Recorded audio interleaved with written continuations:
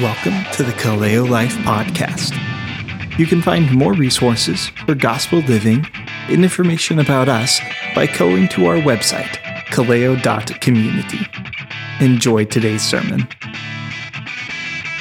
We've been talking about our theological convictions as a church. We talked about a God-centered understanding of the gospel, the authority of the Bible. Last week, we addressed the topic of the Holy Spirit and what it means to live a Spirit-filled life. And this week, we are talking about biblical manhood and womanhood. I have really loved this series, and I have also, I don't want to say I've hated it because I haven't hated it, but I've struggled with it because we're taking these topics that are massive and we are trying to condense them to I've been taking 50 minutes? So I apologize. My intention is not to go that long, but at the same time, these topics are big, and obviously the topic today of biblical manhood and womanhood is very vast.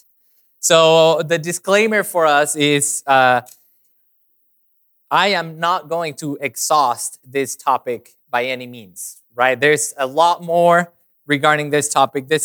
I'm thinking of this particular sermon more kind of like as an introduction to the topic, right? Because there really is a lot. So please open your Bibles to Genesis. And we're going to be in chapters 2 and 3. So just leave them there. We're not going to read it quite yet. And let's pray.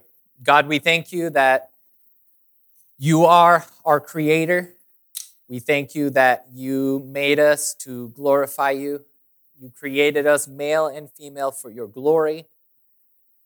I pray that you would speak to us, that you would reveal your truth to us, and that you would give us boldness to believe and to declare the truth, especially a truth that is so unpopular today in our culture. We praise you. We give you glory, Lord. Please fill us with your Holy Spirit. Please speak the truth of the gospel to us. In Jesus' name we pray. Amen. All right, so with all of the topics that we've talked about, I've been trying to come up with kind of a main argument or a main point.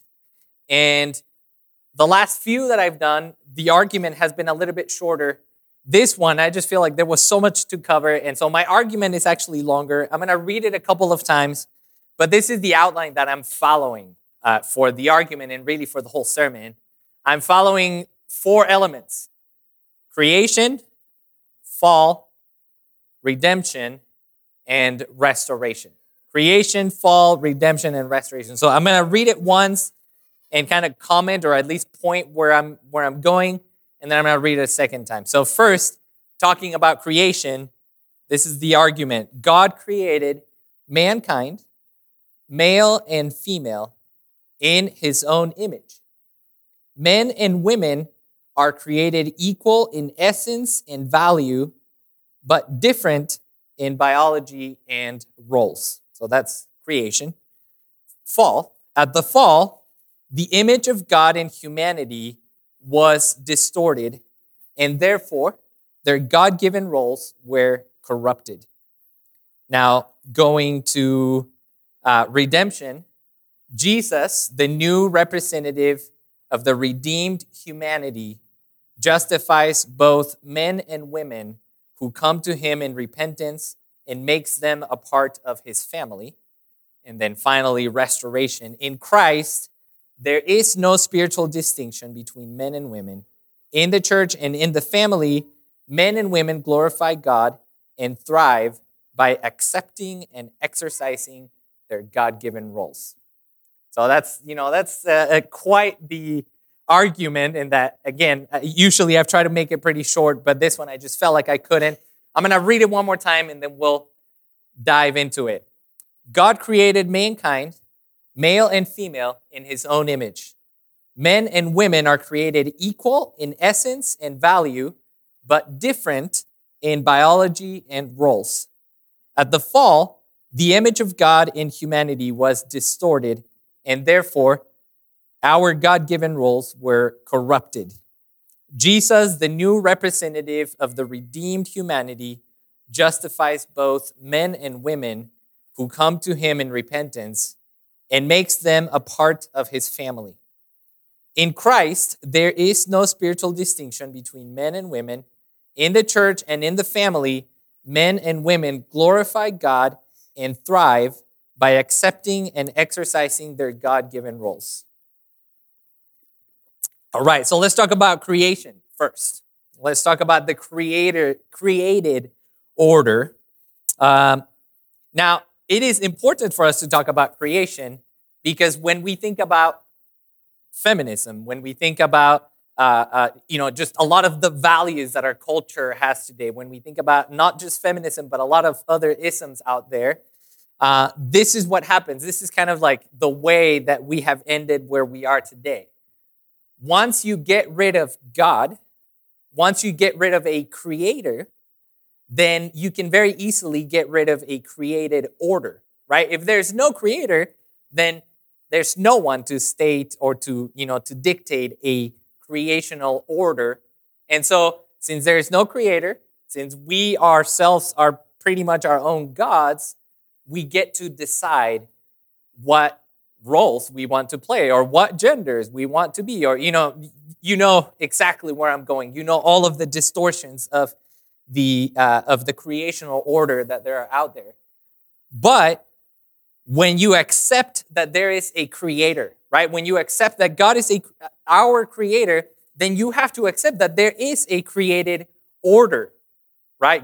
If God created us, then he is the only one that has the authority to tell us how male and female should function, right? So from creation, we learn these two things, that men and women are created equal in essence, dignity, and value.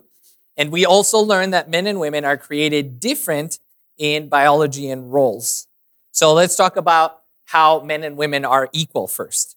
When we read Genesis 2:26 through 27, the wording of the creation account in Genesis communicates that mankind consists of male and female, right? So the completion or the totality of mankind is male and female, and that being created in the image of God means to be created male and female. So let's read Genesis 2:26. Then God said, "Let us make man in our image, after our likeness, and let them have dominion over the fish of the sea, and over the birds of the heavens, and over the livestock, and over all the earth, and over every creeping thing that creeps on the earth." So God created man in his own image. In the image of God, he created him. Male and female, he created them. Right? So right there we see that there is equality, that we are made of the same essence, that humanity consists of both male and female. Furthermore, we see that at creation, we see that the creation of Eve, the creation of woman, does not suggest that she is inferior or that she is unequal, right? Some people have thought about the idea that, since Eve was taken from the rib of Adam, well, that must mean that she is inferior to Adam. Well, I don't believe that that's what the text is communicating. In fact, I believe it's the opposite.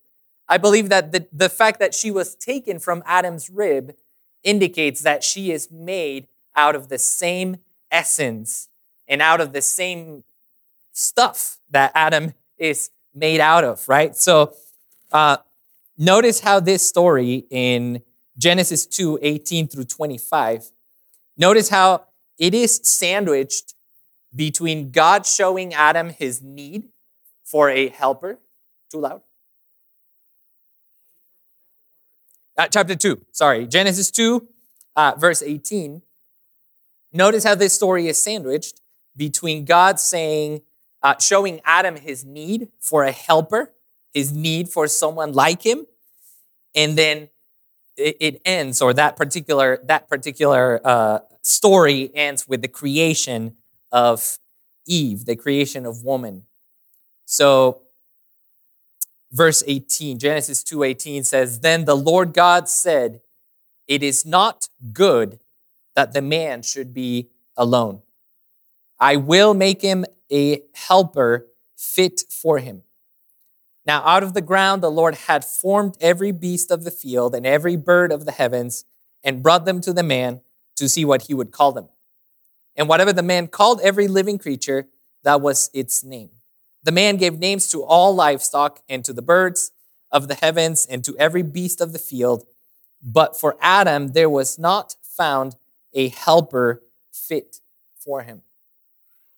So the Lord God caused deep sleep to fall upon the man, and while he slept, took one of his ribs and closed up its place with flesh. And the rib that the Lord God had taken from the man, he made into a woman and brought her to the man. Then the man said, This at last is bone of my bones and flesh of my flesh. She shall be called woman, because she was taken out of men. Therefore, a man shall leave his father and his mother and hold fast to his wife, and they shall become one flesh. And the man and his wife were both naked and were not ashamed." So notice, God declares it is not good for men to be alone.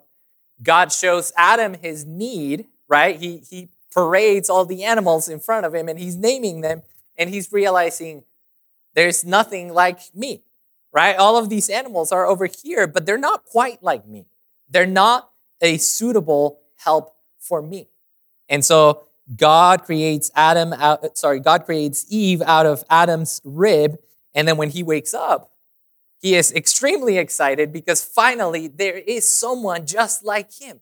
There is someone who is bone of his bones and flesh of his flesh, right? So the creation account communicates that man and woman are created in equally in essence, in value. But then the creation account also tells us that men and women are created different in terms of biology and roles. Now, I am not really going to get into the issue of biology because I am not an expert.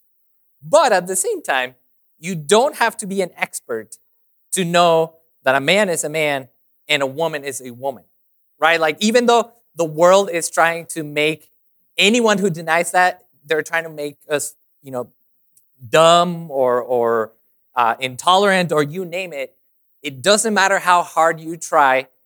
A man will always be a man, and a woman will always be a woman.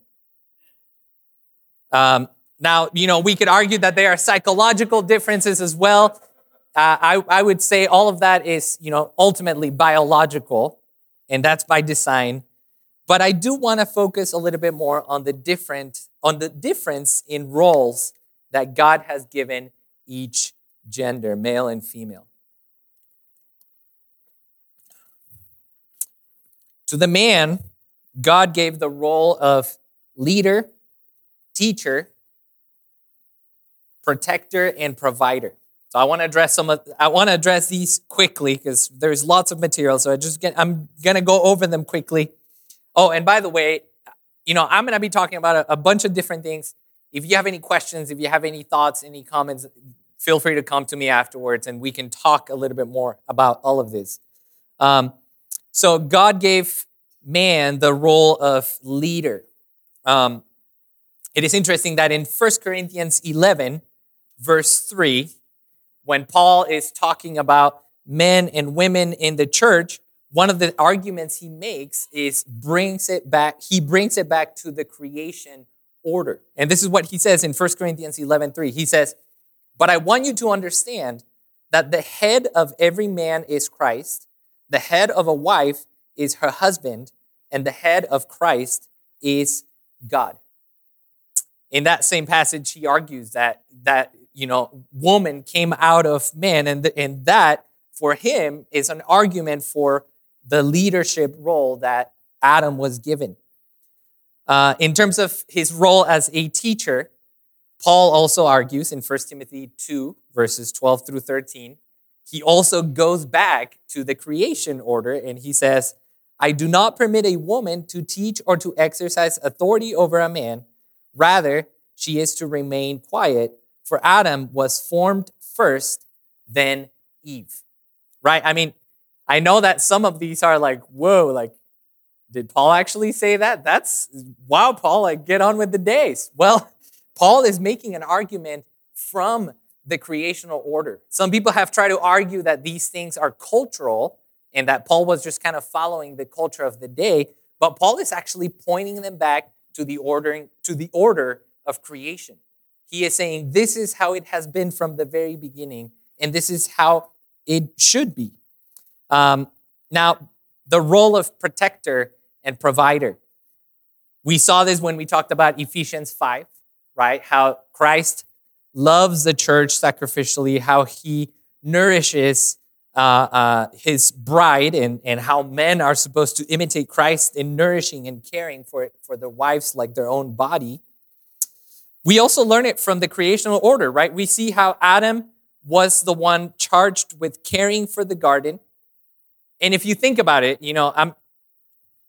we're not going to read it quite yet, but if you think about it, when Adam and Eve were together at the fall, or let me put it this way, when the serpent deceived Eve, the text actually makes it sound like Adam was right next to her. Like, I don't think that, she was over here with the serpent and Adam was like way over there. I think one could argue that they were together and that basically Adam did not fulfill his role of protector, and instead he abdicated his responsibility. In other words, Adam should have bruised the serpent's head, right? He was in charge of the garden. When he saw the serpent, there was a talking serpent that was telling them to do something directly against the command that God has given them.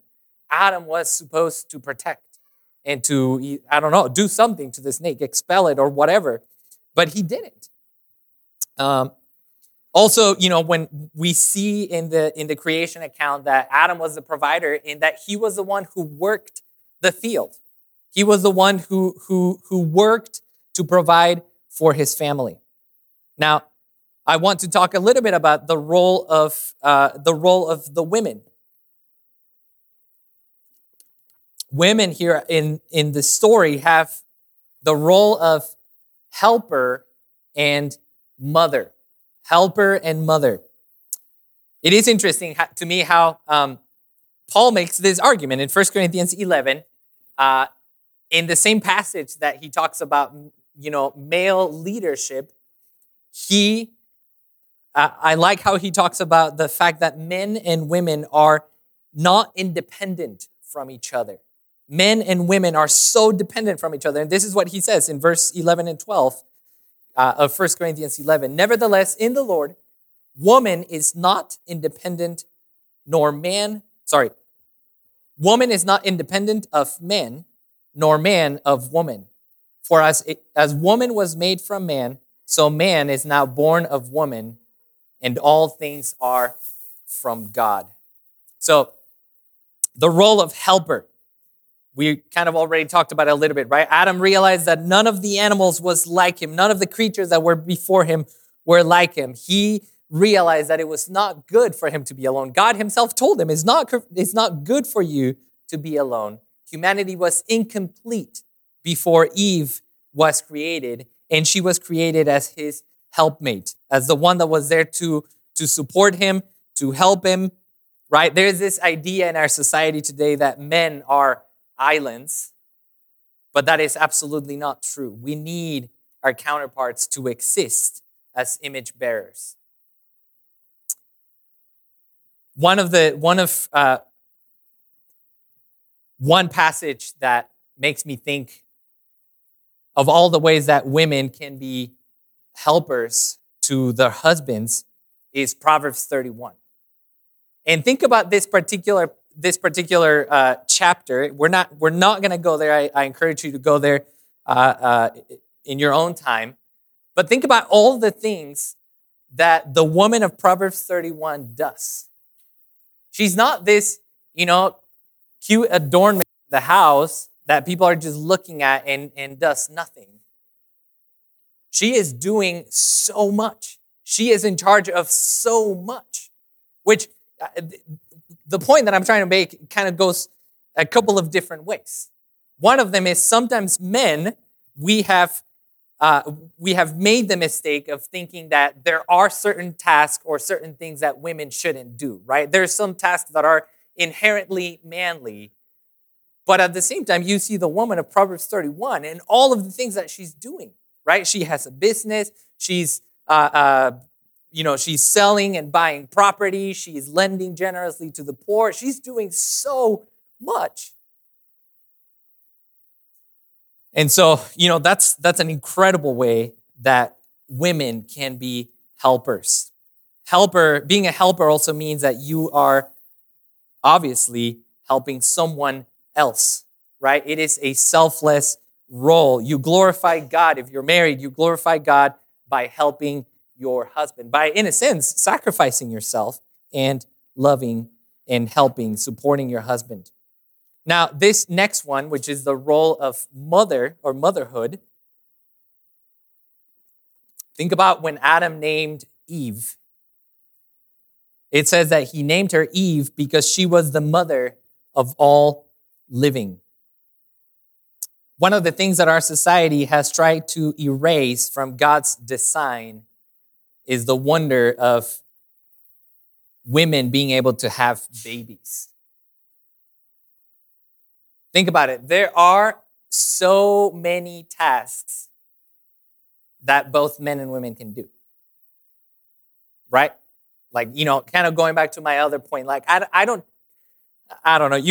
We can have a discussion after this, but I don't feel like there's necessarily tasks, or at least that many tasks that are like manly tasks and tasks that are womanly tasks per se. Like I'm thinking like mowing the lawn. Like, what if your wife likes mowing the lawn? What if she finds it relaxing or whatever? It doesn't mean that if your wife mows the lawn, then she's masculine and you're feminine. No, it's a woman mowing the lawn, right? Okay, so, but here's the point. One of the things that only women can do is have babies. And that is an incredible and beautiful thing. That is a superpower that God gave women. But unfortunately, our culture is trying to get rid of it. Our culture is trying to deny that. I believe that part of the root problem of abortion, I know that it's a huge, complicated topic, but is the lie that women hear that through it, they can be just like men and not have to carry a baby, nurture this baby, raise this baby.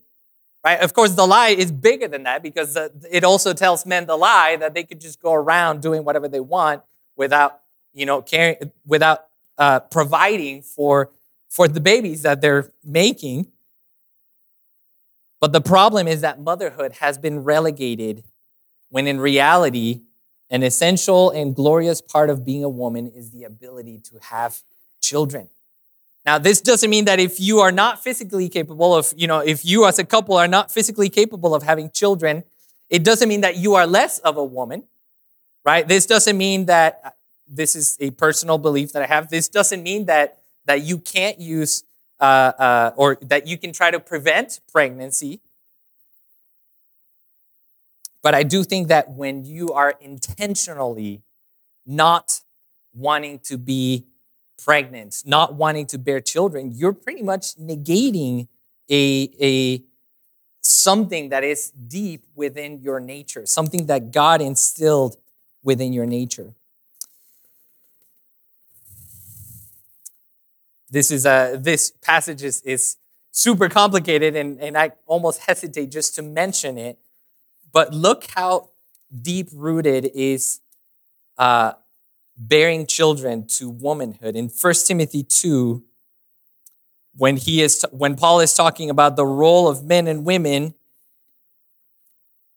this is one of the things that Paul says. He says in verse 15, yet she will be saved through childbearing if they continue in faith and love and holiness with self-control.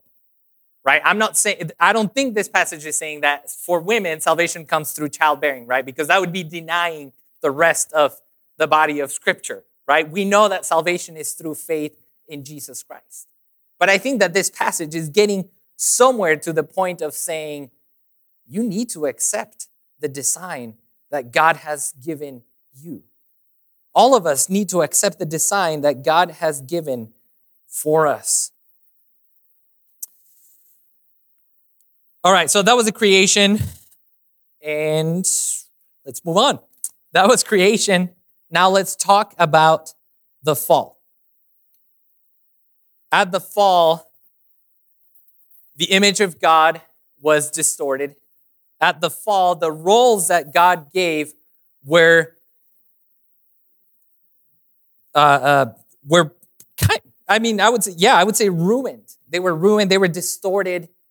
Now, this is interesting because there are people in the church, not here at Kaleo, but there are people in the larger church that actually would argue that gender roles are a result of the fall. Right? In other words, they're saying gender roles like male leadership and women the wife's submission to her husband, they argue those are actually things that happened after the fall. That was not the way that it was originally designed. I have heard this from people that like otherwise are known as good Christians, but I would argue that is not the case. I would argue that here in the creation passages, in the passages that I just read in 1 Corinthians 11, 1 Timothy 2, it is clear that roles are deep-rooted in creation, not in the fall. So, for example, let me talk a little bit about Genesis 3, verse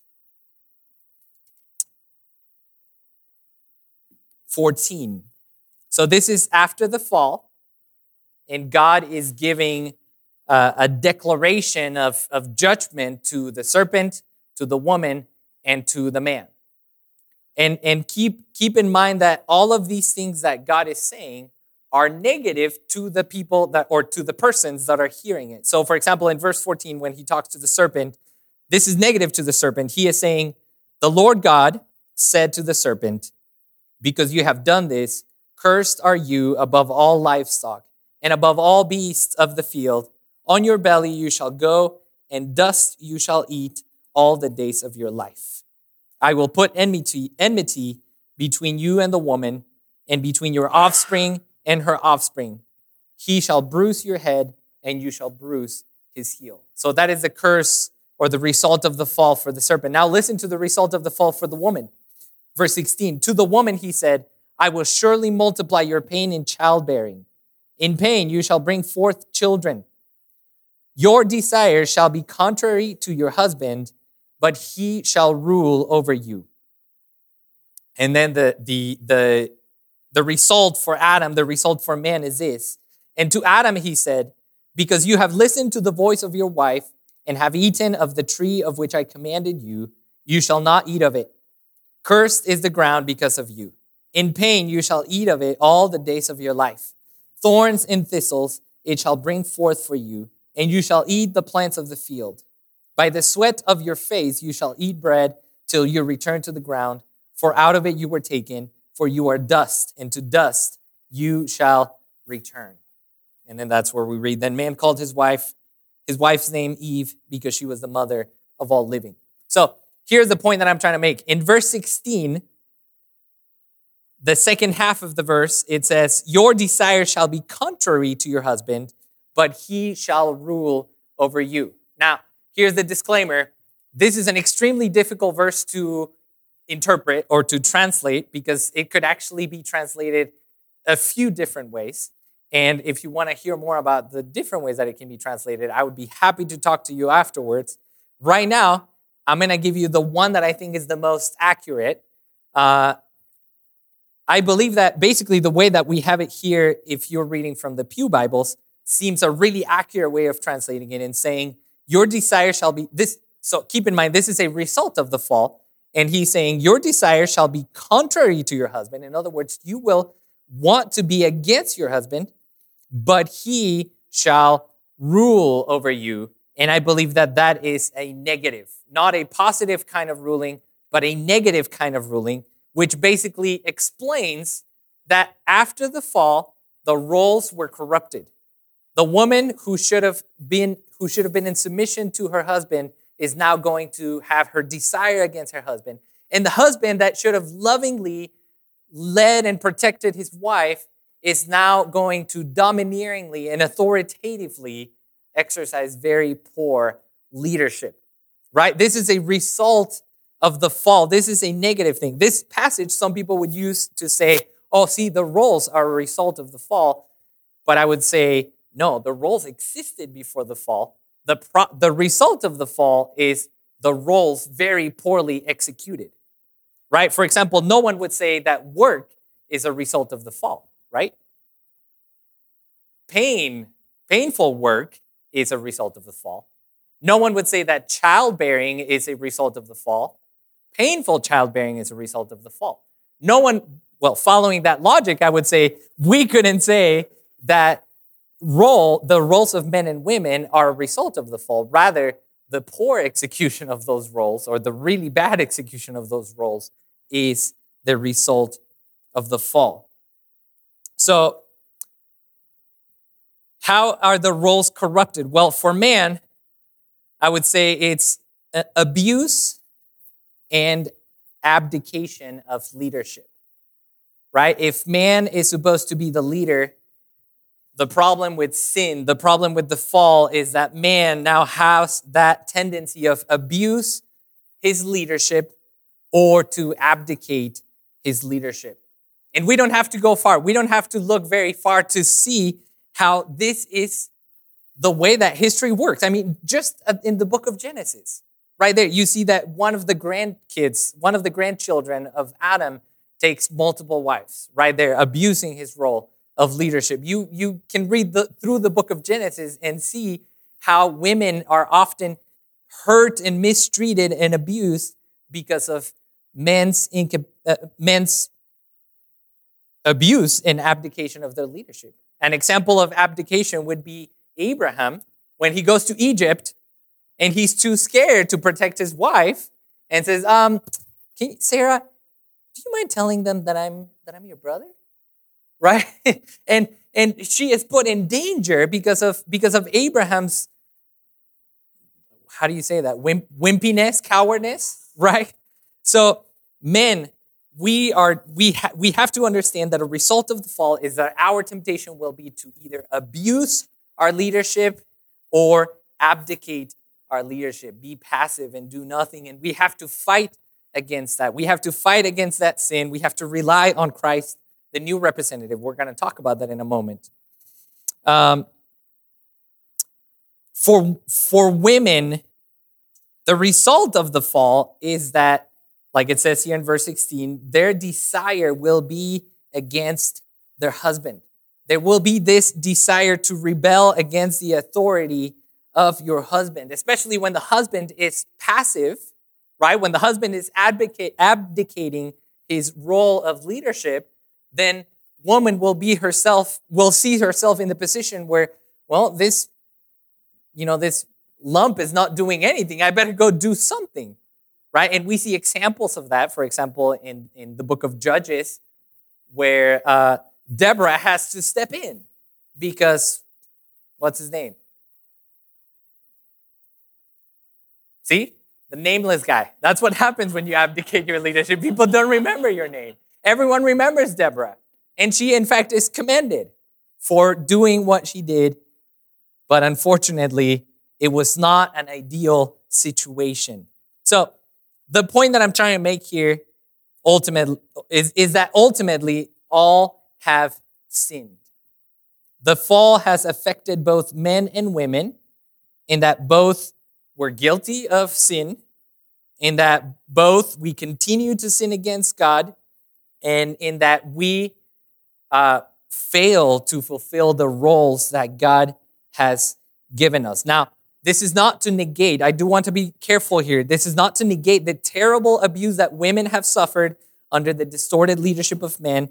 This is not to negate that, as you read the story of the Bible, it is way more often that women are suffering under poor leadership than the other way around.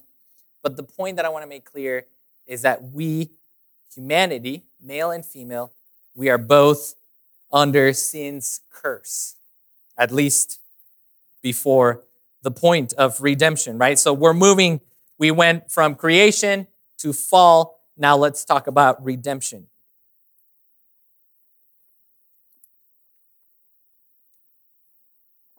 One role that was specific to Adam was that of representative of the human race. When Adam sinned, all of us sinned, right? When Adam sinned, sin entered into the world. Who did God confront when they ate of the fruit? Did God go to Eve first? No, he went to Adam because Adam was responsible. Adam was the representative, not only of his family, but of the whole human race. And so this is, of course, terrible news, right? That the beauty of God's creation order, the beauty of the roles that God gave for man and woman to thrive have been marred, have been corrupted through one man, through Adam. But the good news is that there is a new representative of humanity. There's a new representative, and his name is Jesus. He is the perfect human. He perfectly lived in this world. He never once disobeyed the word of God. He never once sinned against God. He always did everything that was good and perfect. And that's why he is the one who can be our representative and bring redemption to fallen humanity. Look at what Paul says in Romans 5:17 through 19. He's talking about Adam as the first Adam, the one through whom sin entered the world, and then he talks about Jesus. So he says, "For if because of one man's trespass, death reigned through that one man, much more will those who receive the abundance of grace and the free gift of righteousness reign in life through the one man, Jesus Christ. Therefore, as one trespass led to condemnation for all men, so one act of righteousness leads to justification in life for all men. For as by the one man's disobedience the many were made sinners, so by the one man's obedience the many will be made righteous." If you want to be righteous, if you want to be forgiven of your sins, if you want to be forgiven of your downfalls as a husband or as a wife or as a single man or a single woman, you need to come to Christ Jesus. You need to come to the perfect man. Adam ruined humanity for us. And I know that we like to say, "Oh, if I had been in the garden, I wouldn't have done it." No, you would have done it. All of us would have done it, except for Jesus. He is the perfect human. Now, a couple more things about Jesus that I want to point out, and then we'll move to the last part. Notice how Jesus showed us how to be the perfect leader, right? The role that Adam and that man have is that of leadership. Well, Jesus showed us how to be a leader. He showed us what it means to lead sacrificially. And he did it by washing the disciples' feet. He did that by teaching his disciples that if any of them wanted to be the first, they had to become the last or the servant of all. He sacrificially leads his bride, the church. So Jesus shows us how to be a leader. And then at the same time, Jesus shows us what perfect submission looks like when he perfectly obeyed his Father and submitted to his will. So Jesus, again, he is the perfect representative of humanity. We can only be saved and receive justification through him, and we can only learn what it means to be a good leader, We can learn from him what it means to submit by looking at his example. All right, so this is the last leg. We're doing good. What does this look like? Sorry, let me put it a different way. This is, if we believe that Jesus is the representative of a new, redeemed humanity, right? If we believe, as we saw in Ephesians, that everyone who is in Christ is alive with him, is a part of his body, is a part of his temple, right? We are members of this new humanity. Well, what does this idea of gender roles look like in the redeemed humanity? In the church, in the family? Well, we're not going to spend almost any time at all talking about what it looks like in the family, because we spent quite a bit of time talking about it when we were going through Ephesians. So if you want to know more about what it looks like in the family, click on this link. No, there's no link here. This is not a video. Go to our website and find, or just ask me. I'll send you the link to the sermon on the second half of Ephesians, where we talk about the role of the husband and the wife in the family. But just the short version is, husbands are to love their wives sacrificially as Christ loves the church, and the wife is to submit to her husband as the church submits to Christ. That's a really short version. I do want to talk about what it looks like in the church. One of the things that was helpful when I was studying, I was reading a document by the Village Church in Texas, I believe. And it was actually really helpful, this document. One of the things that they point out is that the primary relationship between men and women in the church is that of brothers and sisters. Brothers and sisters, right? Because I think in my mind, I'm thinking about, roles, the role of male and female, and I'm thinking, well, how does this apply in the church? Right? It certainly cannot mean that every woman is under the authority of any guy in the church. Right? I don't think that we can go there. I think the Bible says that every woman is under the authority of their own husband. Right? When it calls to when it talks to wives, it says, wives, submit to your own husbands. Husbands, love your own wives. And so the primary relationship that we have, that male and female have in the church, is that of brothers and sisters, right? The main metaphor, the main analogy that is given in the Bible is that we are a family.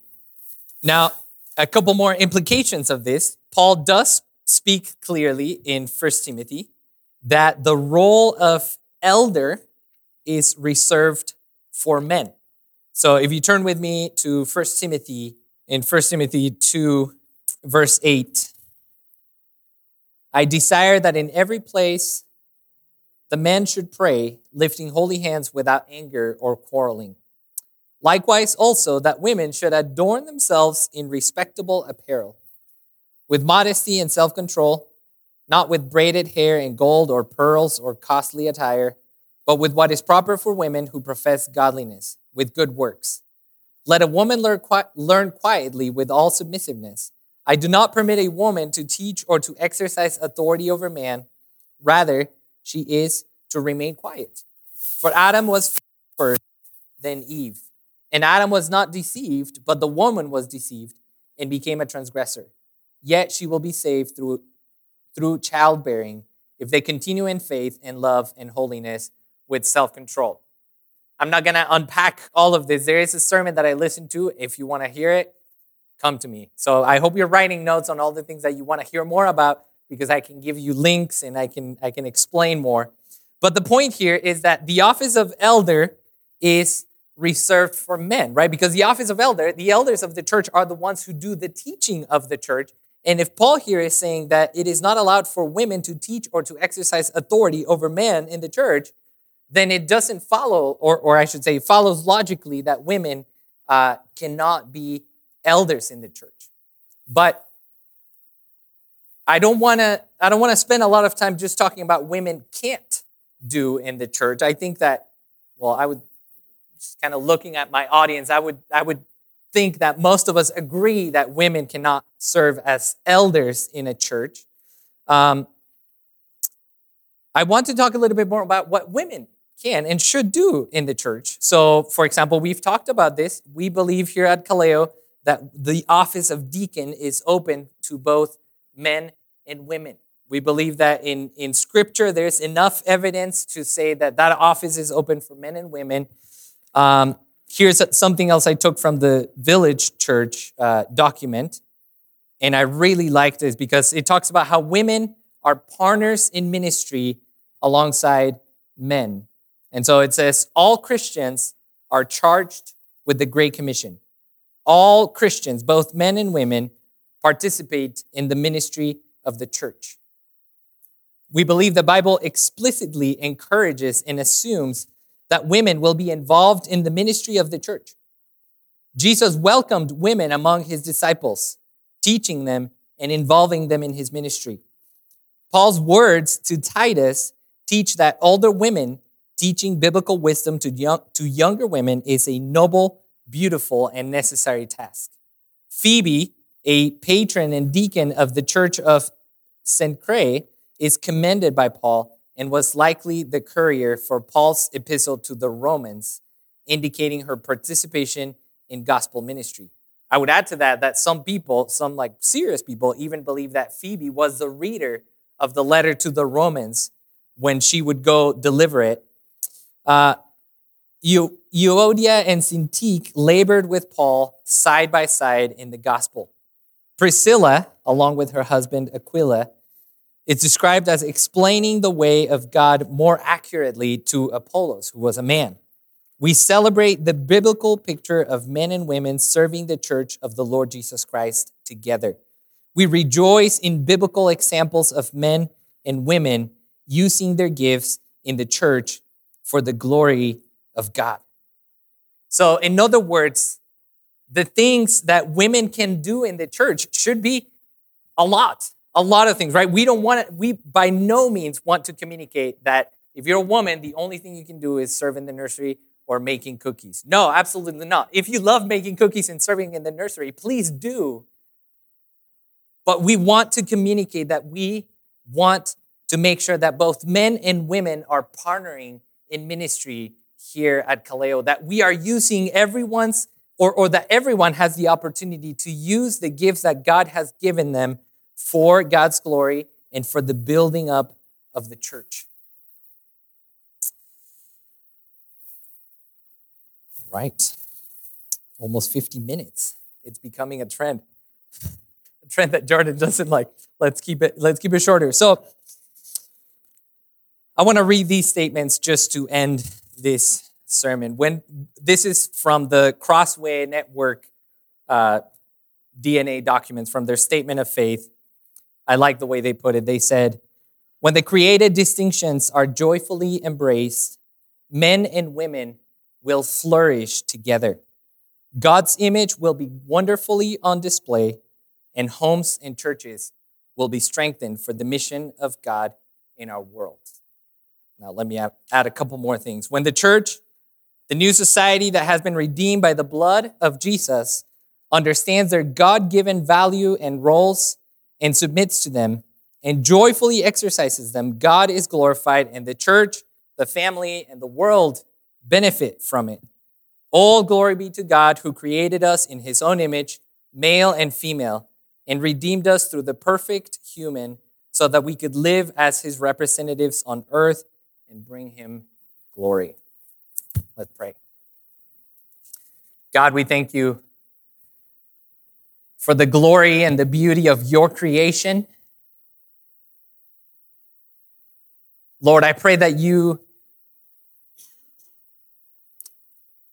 if any of us struggles with accepting the roles that you've given men and women, I pray that you would work in our hearts, that you would give us humility and understanding. And Lord, that we would be able to recognize the influence of the world in our thinking.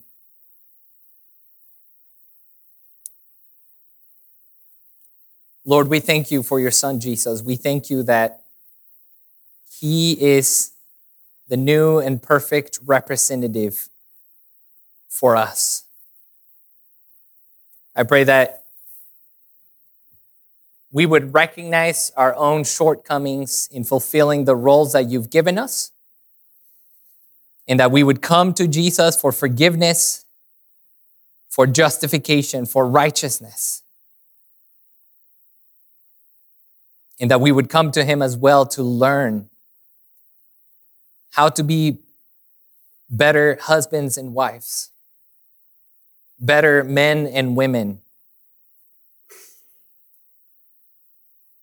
Lord, I pray for those who are single in our church. We pray that they would also be able to understand how to best glorify you and live out their God-given role for your glory. In Jesus' name, amen.